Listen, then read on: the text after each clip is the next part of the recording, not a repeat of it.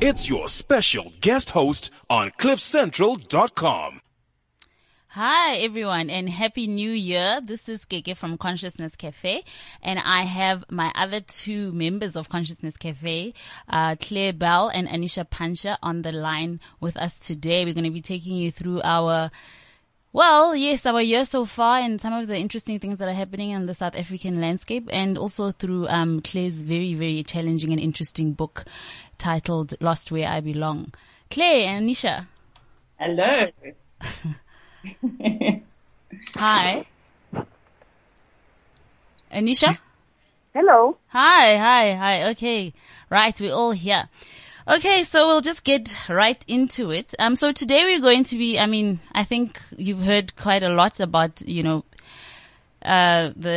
Twitter ranting and raving and the social media activity that's been going on, with this Penny, lady. And it's ironic because right now as I look across on the screen, there's somebody who's saying, I'd rather have a dinner with Penny, unlike the so-called liberals which say things behind your back. So we have a lot of, things in the air. I just remember when we first came on Cliff Central, it's in 2014, so almost 2 years ago already. And we were talking about the need to speak and how Consciousness Cafe was an effort to promote, honest engagement and honest dialogue. And now that we've seen that start to happen in different, very strange ways, using social media and, all of that, it's really, I think it's at a different place, and I think it's almost at maybe not a place that we would have wanted it to be. I think we could have done it in a healthier way. I don't know what Anisha and Claire want to add to that. I don't know, it strikes me that, for a long time we felt that we didn't need to talk about it. Mandela instructed us in some way to forgive, and to forget. And I think from the white community, I think we sort of grabbed that and we're like, okay, everything's okay. We've got the democracy. Everything's okay. And we're seeing now that is deeply mistaken, that there is a ghost in our society that is not being listened to and is becoming like a poltergeist, really ranting and raging. And we haven't had the proper spaces to talk about it. I think the problem is things like social media and those comments underneath stories where it just becomes so vitriolic, and they're not safe spaces and they're not healing spaces. Really where we can properly engage with each other. And we now realize how desperate that is. We haven't had that. The TRC for the ordinary human being has not happened. Yeah. Hi everyone, sorry I didn't breathe properly. I agree with Claire. This again, like you were saying, that, when I saw the Penny Farrell case, I was just like, oh wow, I was like, gee, this is the need, like this is a person crying out to talk about what she actually feels. And I'm not saying that the way she said it is correct, but it just again, what I thought was what she's thinking, a whole lot of people actually have those thoughts in their head. Her opinion is not unique. And what she thinks, probably some of my family members think that, maybe some of my friends, but they're just not probably saying it to me. They probably just say, oh, we're not going to say that in front of Anisha. So there's a whole lot of people that are actually thinking what she's thinking. And that stuff, like Claire was saying, we need to talk about it in a healthy way. We need to talk about what the feelings that we have about each other in an honest way. And I'm not saying, like I said, that I'm not saying that we need to spur hate speech in social media, because I think it's also it's almost like a sitting around a braai with a bunch of friends that have the same opinions as you, and then just throwing those out and getting just a lot. We need to engage with each other properly about these things. Exactly. For me, it strikes me. I was saying to Keke last night, we were chatting on the phone, that when 100,000 people go to the beach, they leave a mess. Whoever they are, If you go to the Glastonbury Music Festival in the UK, all the people that go there think they're hippies and that they want to save the planet and they're part of Greenpeace, and they just that's the line. When they leave, the place is a disgusting mess. So human beings leave a mess en masse. That's what we do as a human race. And why in this country, when somebody leaves a mess, do they suddenly become a monkey? You know, it's like that is, we're so stuck in this strange, damaged, bruised thinking. Yes, and you know, I just and that has been coming out a whole lot, that, you know, it's a lot of people, you know, a lot of people in one place will leave a mess. It doesn't matter where they are and who they are. And I think that's what I think centers it around South Africa so much, and shows that, you know, anything you say in South Africa has to be, I don't know if I want to say censored. I'm not defending Penny Sparrow by any means. I think, you know, I think there was a mention about, you know, hate speech versus, you know, the right to speak. And, you know, there are ways to say things. And actually the mess that she's talking about is a mess that was made by many people. It doesn't matter who or what color, creed, or whatever they are. And yes, you have the right to express yourself and to say what you want, but they are I don't even know what to say to this, because South Africa is a country we've been somewhere, and we can't ignore where we've been and forget when we have media, podiums and things like social media, and just, I don't know, ring off. And I don't think at all it's a restriction on the right to speak. I think there are things that can't be said in this country. Definitely. So in line with that, I mean, I think, Claire, you've been facing your own challenge with your book that you're trying to get published, and you are, you know, a white South African who's trying to speak about something that I think has not exactly received very, you know, welcoming arms, and, you know, in our South African society, which is, I mean, this Penny Sparrow thing, just, you know, it's, I don't know, it's a piece of an example of what's going on. You know, it's a symptom of the deeper issues that we have, which you've already talked about. So, can you please just introduce us a little bit to your book, and then we'll carry on from there? Absolutely. Is it still a good line? Because it sounded like it was breaking up then. Can you still hear me okay? Yes, I do. Fantastic. So I'm my background is as a journalist, and I felt in 2009, what I really felt was I was not hearing the voices of rural South Africans or the ordinary human being in this country. The press seemed to be dominated with the voices of the elite, and often a corrupt elite, fair enough, but also just very elite voices. And as a South African, I just found myself wondering, you know, what are people really thinking about this democracy? So that was part of my initial sort of spur. And I won a fellowship from the Open Society Foundation to go and investigate what democracy had brought and had not brought to the old Transkei. But actually what I realized as I sort of got closer into that world and went alone as a white South African woman was that, first of all my society around me was saying, I can't believe you're doing that. Why are you going alone? And are you going to take a knife with you? And when was the last time you saw a gun? And so the society just deemed it that it would be dangerous for me to do that. And of course, then I realized, okay, hold on a second. Here I have to confront something in me. I am now becoming afraid, more and more afraid. And yes, I have been afraid of going to places like Soweto or Khayelitsha. And have I chosen rural South Africa even to investigate this? Because in some way I feel safer there. Anyway, that's So anyway, the point was, I then realized that I had to start to investigate the fear culture in the society, and my upbringing, which told me that as a white woman I shouldn't go to these places, and it was society was pressing down on me and saying you shouldn't. And then the strange thing as well is when I was in that society, when I was in the Transkei, you know, my guides in that world were like, you mustn't pick up hitchhikers. You mustn't walk alone. So black South Africans within that society were also trying to sort of create a culture of fear or upkeep a culture of fear. So I guess it was an investigation in some way to see what are the truths of our society. Like what should we really fear? And what is a myth? What is a social pressure? What is received so-called wisdom, received truth, and what is the real South Africa? And I guess the other thing, I mean, this is what I really have to hold up, is that I believed myself to be a white liberal, which at the moment is the worst kind of person to be.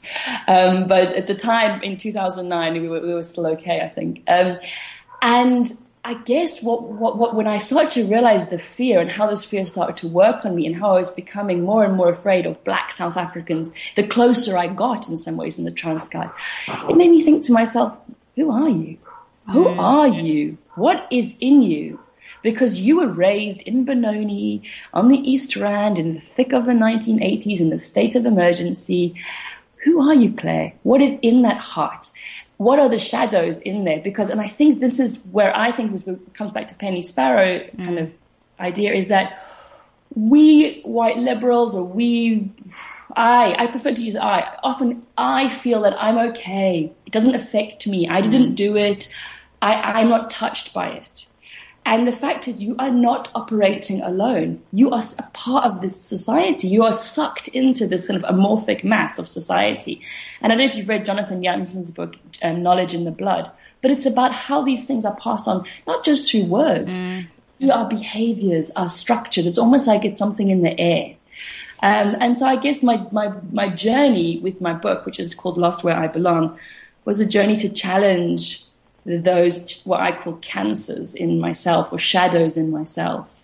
Thank you, Claire, for the introduction. Anisha, I don't know if you want to add something, but... Yeah, no, I wanted to say to Claire that, that whole journey, because I think there's a lot of us, a lot of people listening and thinking, wow, okay, it's kind of, you made that journey to kind of, look at those things that were within yourself. And you were able to do that also in your interaction with people.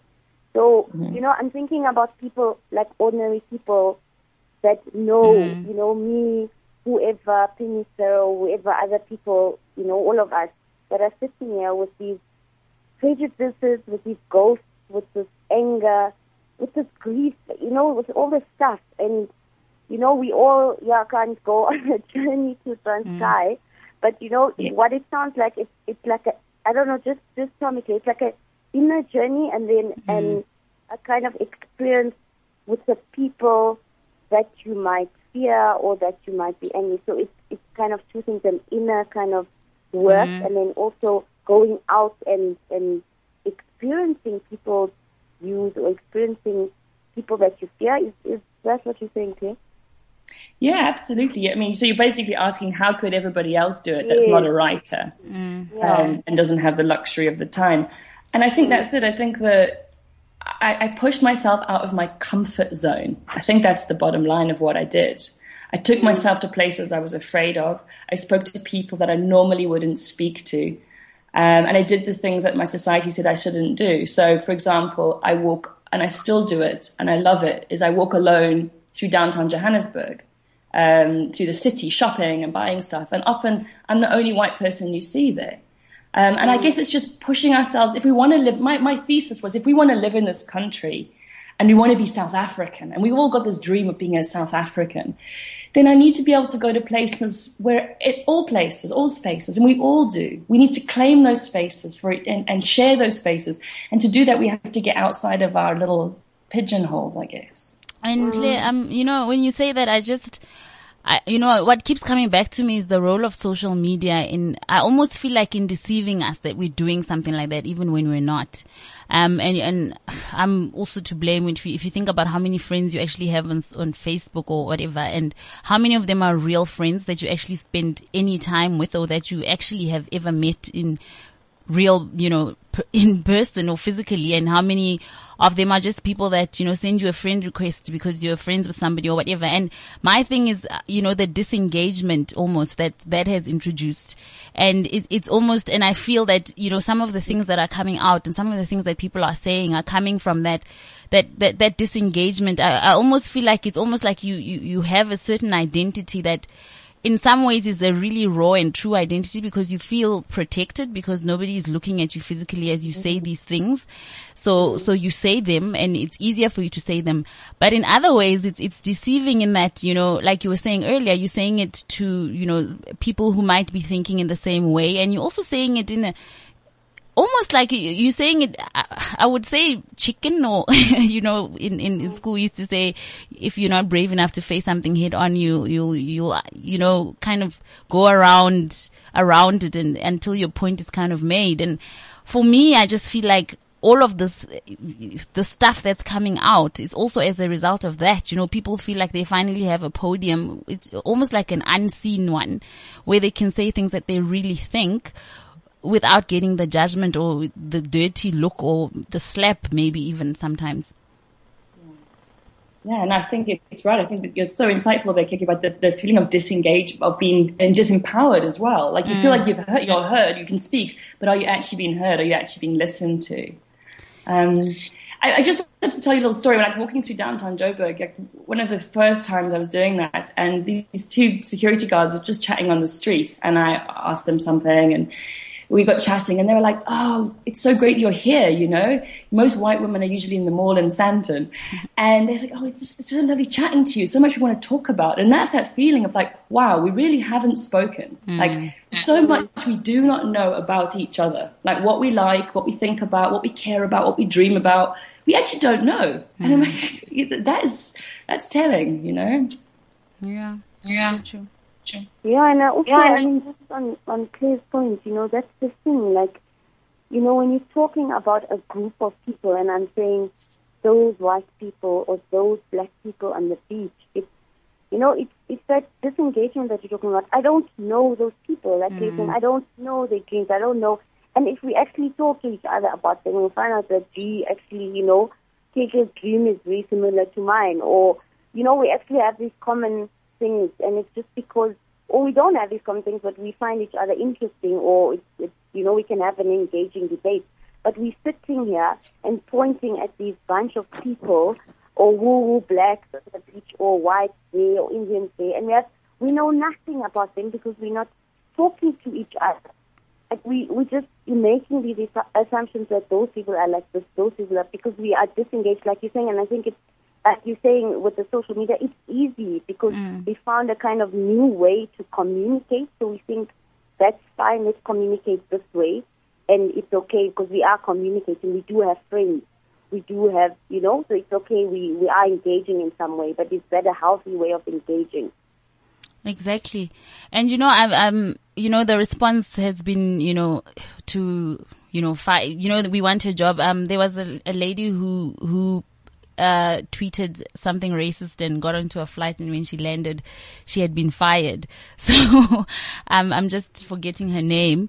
And now they're talking about that, you know, for Penny Sparrow. I mean, I know this happened almost 2 days ago now, but, you know, even, Chris Hart from Standard Bank, you know, Standard Bank is kind of wanting to disassociate with him out of what he said about how, you know, 25 years later, black people are still feeling, you know, entitled. And, you know, there are all these things that are being said. And my thing is then, you know, we kind of wait for things to get to the state where they get to, and then we want to react, and we want to fire people, and we want to threaten people, and, you know, we're questioning what is freedom of speech and what is hate speech. And my whole question is, what do we do? Like, you know, do we call, is it perpetration? Is it making a joke of what is already, I mean, in my view, it's already something that is very far from reality, this Rainbow Nation. And when things like this happen, it just shows that.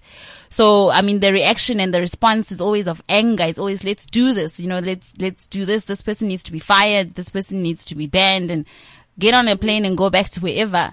And my thing is that, you know, at that stage of things, I mean, what help is there? Or what are we achieving at that point?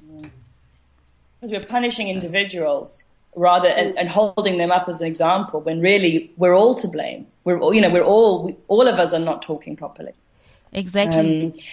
And I think the thing with that, Chris, I mean, you know, when he says black people are entitled or feel entitled, you know, I've heard that from black South Africans, you know, in the Transkei, raging against, you know, specifically a friend of mine, Sibusisu's aunt, saying exactly that about frustration with people who leave the rural areas and go to the cities and expect a house. And when a black South African woman says it, you know, it is okay. And when a white South African says it, it isn't okay. So we do have that problem with who can speak, who can have certain points of view. That's a very interesting. When is freedom of speech? When is it hate speech? Is one person's hate speech another person's freedom of speech? That's quite a complicated and interesting thing to ask. And I think, okay, you go first, Anisha.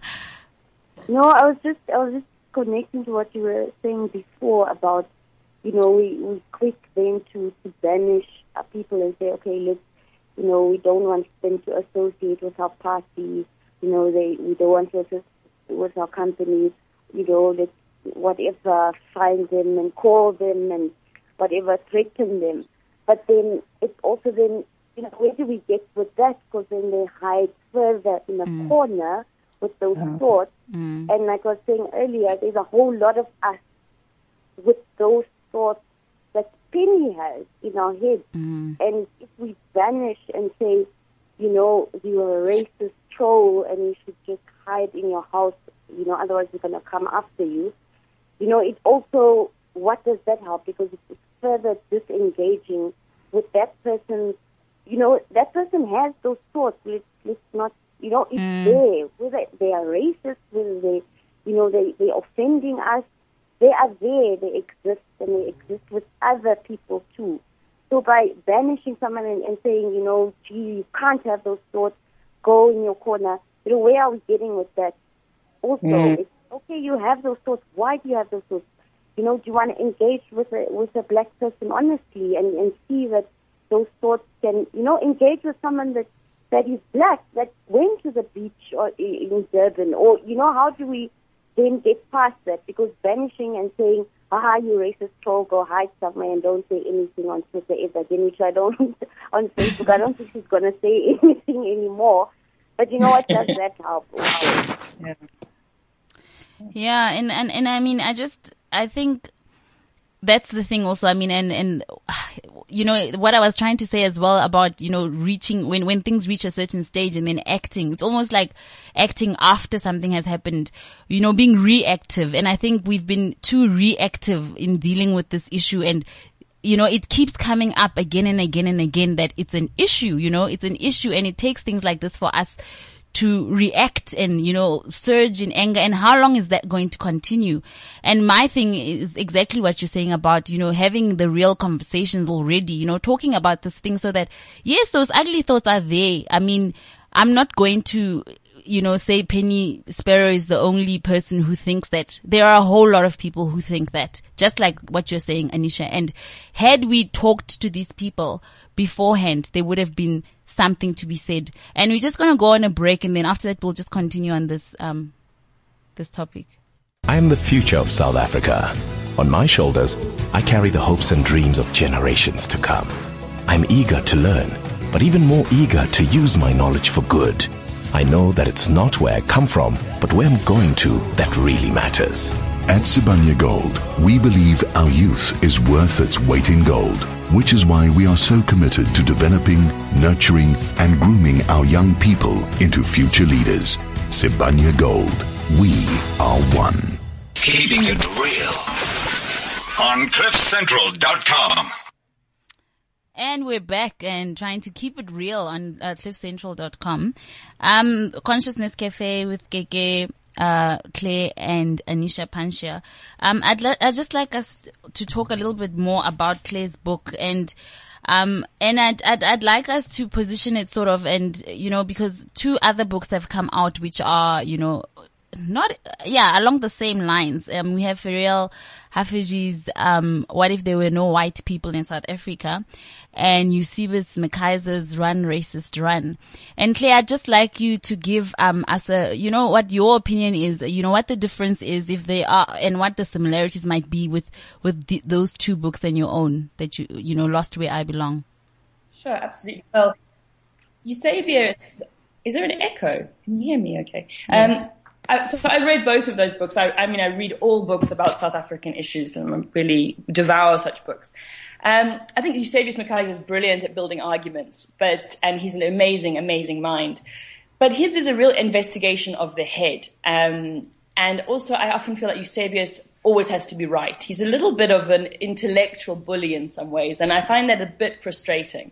Ferial's book, again, she's very comfortable in her position, and her position is that she feels, as a black South African woman or a colored South African woman, that she's walking in the world of power, in the world of black power, and she's very surprised by the young black South Africans who feel very frustrated and feeling that they don't have a political power, put it that way.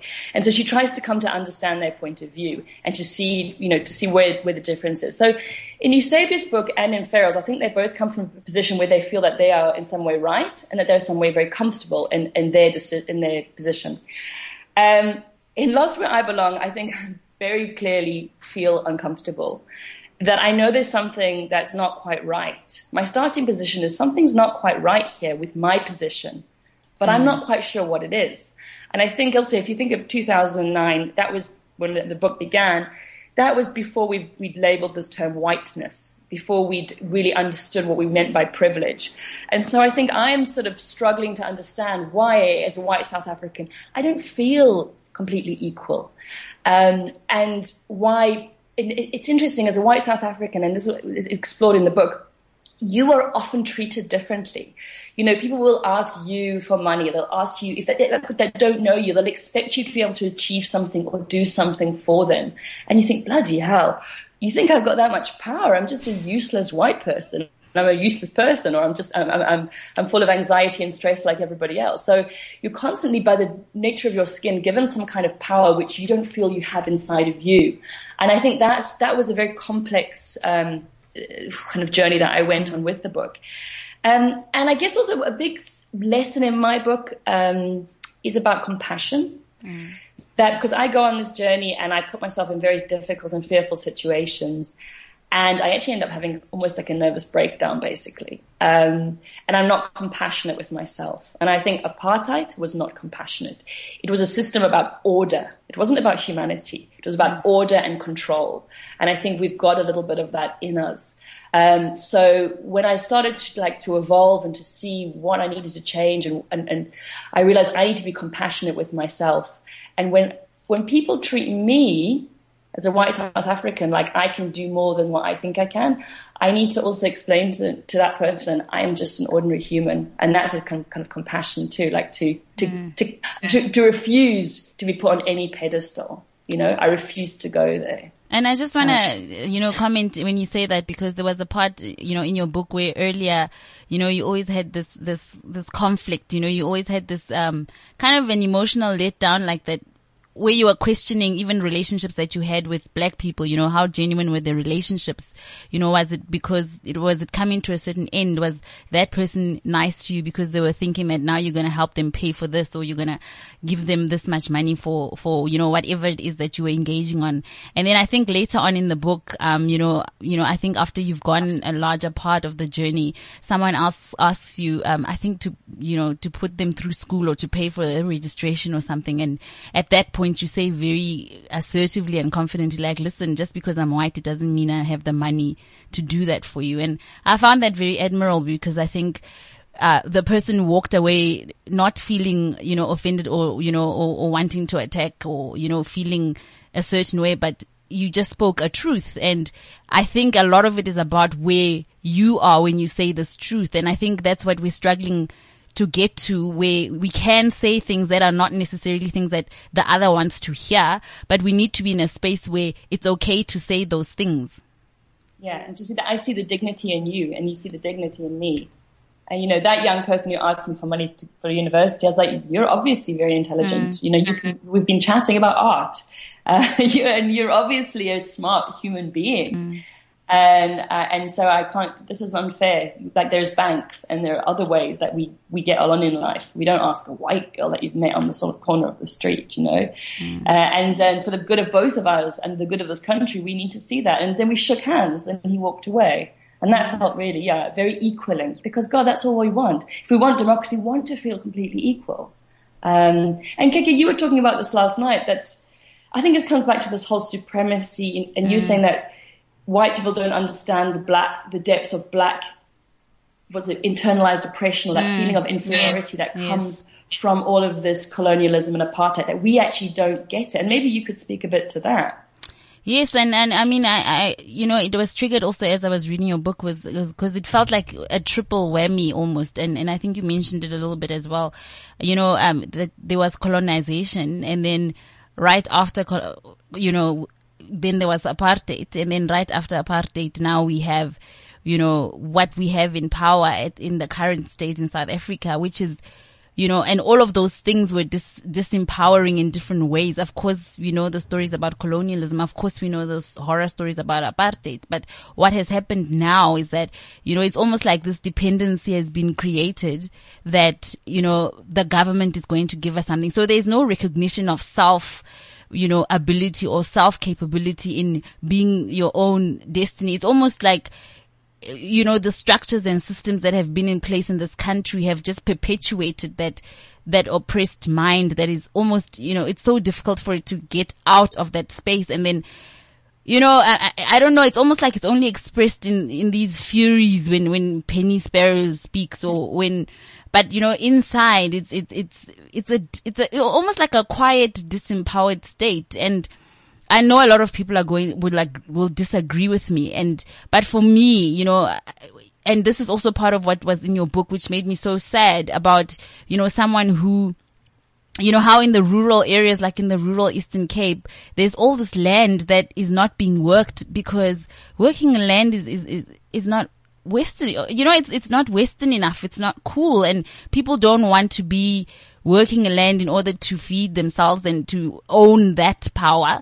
Instead, they're busy trying to find ways to travel to Johannesburg so they can, I don't know, like meet a white girl in the street and ask her to put them through school or whatever. I know I'm mixing things up, but the point that I'm trying to make is that, black is not good enough. And people are battling with that whole thing, and it's so embedded that in ourselves, like in our own psyches, that it makes it difficult for us to step out of that. And when we have these engagements with people who then kind of, I don't know, knock on that very sensitive thing, it's I don't know, it's just a melting pot.